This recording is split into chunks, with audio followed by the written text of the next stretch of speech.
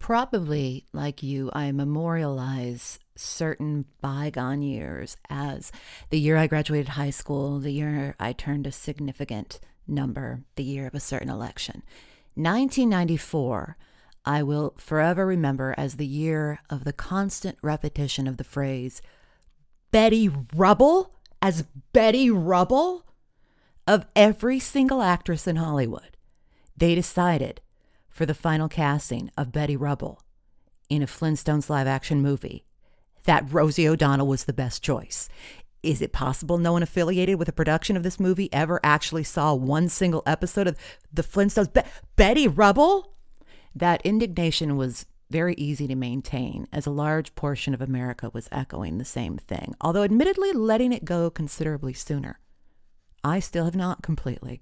It was equally infuriating, though considerably lonelier 2 years later when the Queen of Nice, a title she was still managing to pull off, was cast in the role of the wise, sarcastic, fantastic nanny in the movie version of Harriet the Spy, a movie I accidentally watched while babysitting. This is appalling. This is a travesty of cinema, I informed the children ages 5, 3, and 8 months. No nightmares, the 5-year-old told me. Have you guys read Harriet the Spy? I asked them. I want a popsicle, the 3-year-old replied. Okay, look, I told them. Old Golly, the book character, the real one, the real nanny of Harriet, looks, acts, sounds, and is nothing like that whiny, nasty, pretending she isn't Elmo-loving swamp witch on the screen. Elmo! Agreed the 5 and 3-year-old. Okay, I said, pointing at Rosie O'Donnell on the screen. You guys know the Flintstones?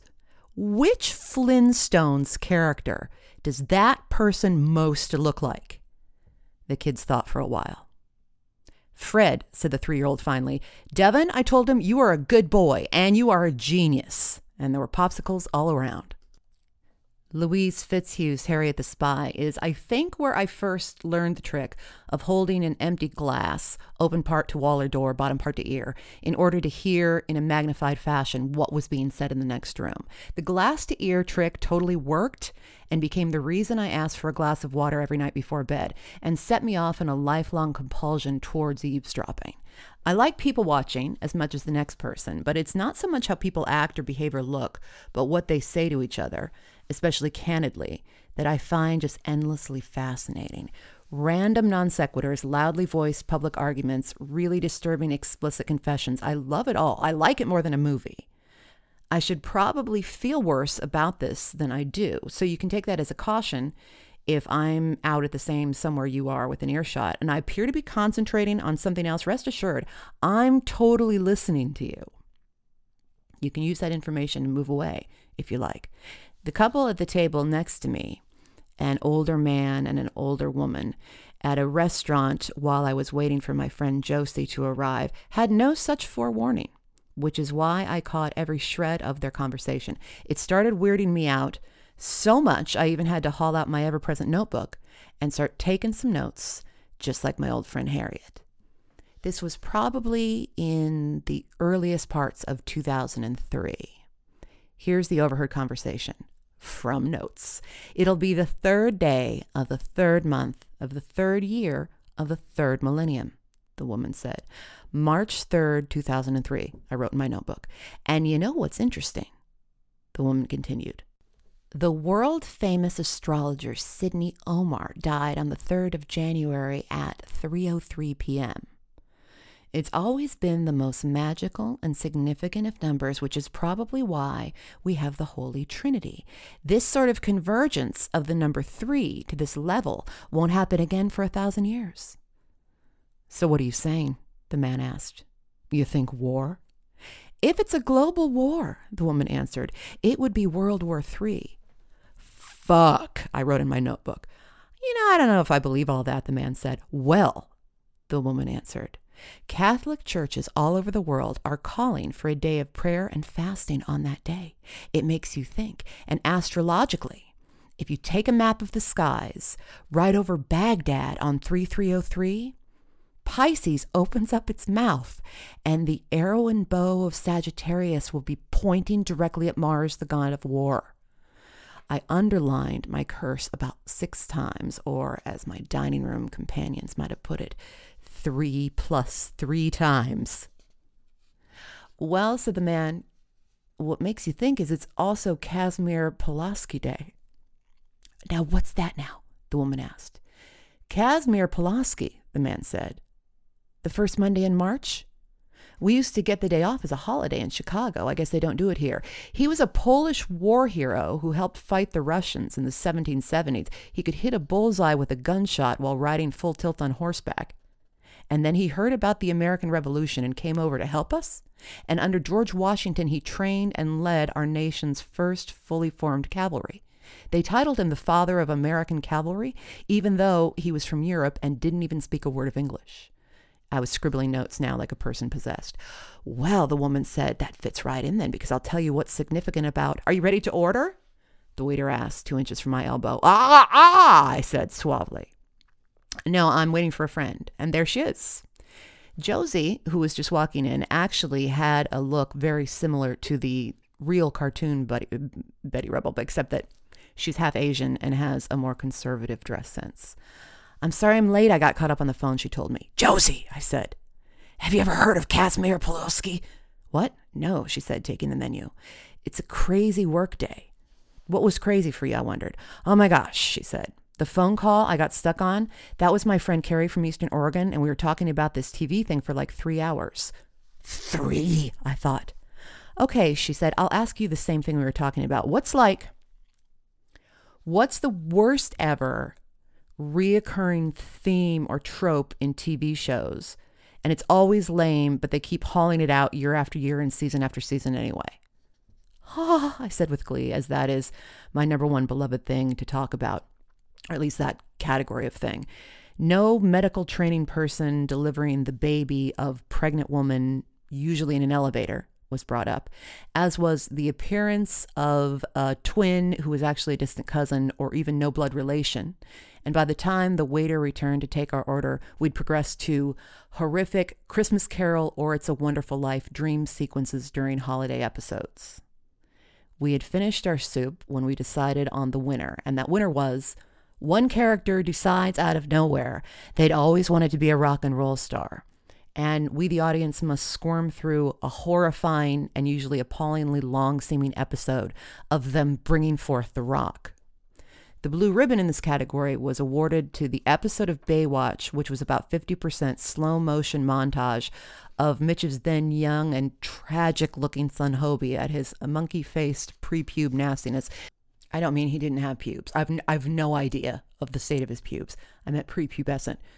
Singing and boogieing across the beach and occasionally rocking the Casio keyboard, though there were strong contenders from Happy Days 90210, Saved by the Bell, and Growing Pains. The waiter put down our appetizer. You didn't finish your soup, I pointed out to Josie. I know, she said. It was really good. But I've been leery of Asian soup ever since I went to Hong Kong and had the most horrific eating experience of my life. Oh, I said, tell me. No, she said, no. Oh, come on, I said.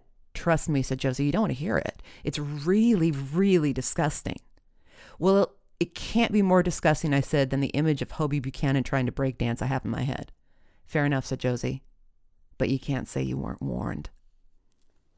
In Hong Kong, Josie's host had taken her to a local restaurant renowned the city over for its fabulous duck.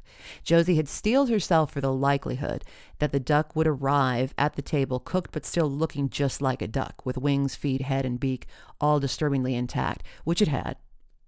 What Josie had not banked on was the waiter then slicing up the duck from the bottom, holding it over a ceramic bowl, and then squeezing, shooting forth a cascade of everything you would find inside a duck if you hadn't taken one thing out of the duck prior to cooking, which they hadn't. I seriously thought I was going to pass out from the smell and the sight combined, said Josie. And all the time, the guy has the bird twisted, so its fried head is staring right at me with its eyes. And my Chinese hosts are looking at me all delighted. So finally, the waiter has squeezed out every last bit of everything, and he picks up the bowl of the guts and the thing, and he sets it down in front of me, the guest, as an honor. And then the host next to me explains, that's the soup. The waiter, of course, chose that moment to set our main course dishes in front of us. Wow, I said to the food. Wow, I said to Josie's story. So, I said, stupidly, was that the grossest thing you ate while you were there? Now, I don't know what necessarily possessed me to ask this. I swear the only time I ever have the what's the grossest thing you've ever eaten conversation is when I'm out and we're about to eat. That might have been the grossest, said Josie. I came close to eating something grosser, or at least as gross, but I chickened out at the last minute and I can't say I'm sorry. Did I press her for details? Does Rosie O'Donnell need an entire roll of industrial underwire for her bras? In between the big skyscraper shopping or business district areas of Hong Kong, said Josie, there are all these little sudden stretches of area that are set up like old street fair marketplaces with tables of vendors selling everything you can think of. It was my last day in the city and I wanted to get some souvenir type things. So I was walking around, looking at everything, and I reached this booth where they have a big pen with all these sort of like pygmy rabbits hopping around. Oh, no, I said. No, wait, said Josie. So they're so cute, said Josie, and the guy in charge of the booth sees me looking, and he starts going, you buy bunny, you buy bunny. And I'm trying to find enough words in Chinese to explain to him I can't buy a bunny. I'm leaving on a plane, and he's all adamant, no, buy bunny, you buy bunny. And this small crowd have now like gathered, and they're all chanting, buy bunny, you buy bunny. And I'm getting all freaked out. And then the main guy, the guy in charge, he gives me a big smile, and he opens a top latch on a door on this huge wooden crate, and he points down into it. And I look inside, and there's this huge, like 20-foot, massive, hissing, coiled-up python. So that's when I realized you don't buy the bunny to keep the bunny. You buy the bunny for the privilege of feeding it to the snake. Help, I said. I know, said Josie. During all of this, Josie and I were, by the way, eating hungrily. And I guess I can only apologize to bunnies. We weren't eating rabbit. All right. So I succeed in explaining that I will not and don't want to buy a bunny to give to the snake, said Josie. So then the crowd starts chanting, snake, snake, snake, snake. And there's a lot more people at this point, and a bunch of them are waving money. And I start having these horrible visions that now I'm going to have to fight the snake or something. So the booth guy pulls out a second wooden box, a much smaller one, from under the table, and he opens it, and there's a bunch of smaller snakes writhing around inside. And he grabs one behind the head, and he lifts it up in the air, and the crowd just gives this mighty cheer. And before I know what's happened, one of his assistants or something has set up this long row of shot glasses, and the booth guy takes the snake, and he holds it to a block, and he takes a cleaver, and bam, off flies its head, which somebody in the crowd grabs like it was a fly ball. And the main guy holds the snake stretched out vertical in both hands and moves it back and forth over the row of shot glasses, filling them up with snake blood. And people are slapping their money down and taking a shot glass and shooting it back, and then everyone would cheer and slap them on the back. And the booth guy takes a glass, and he holds it out to me.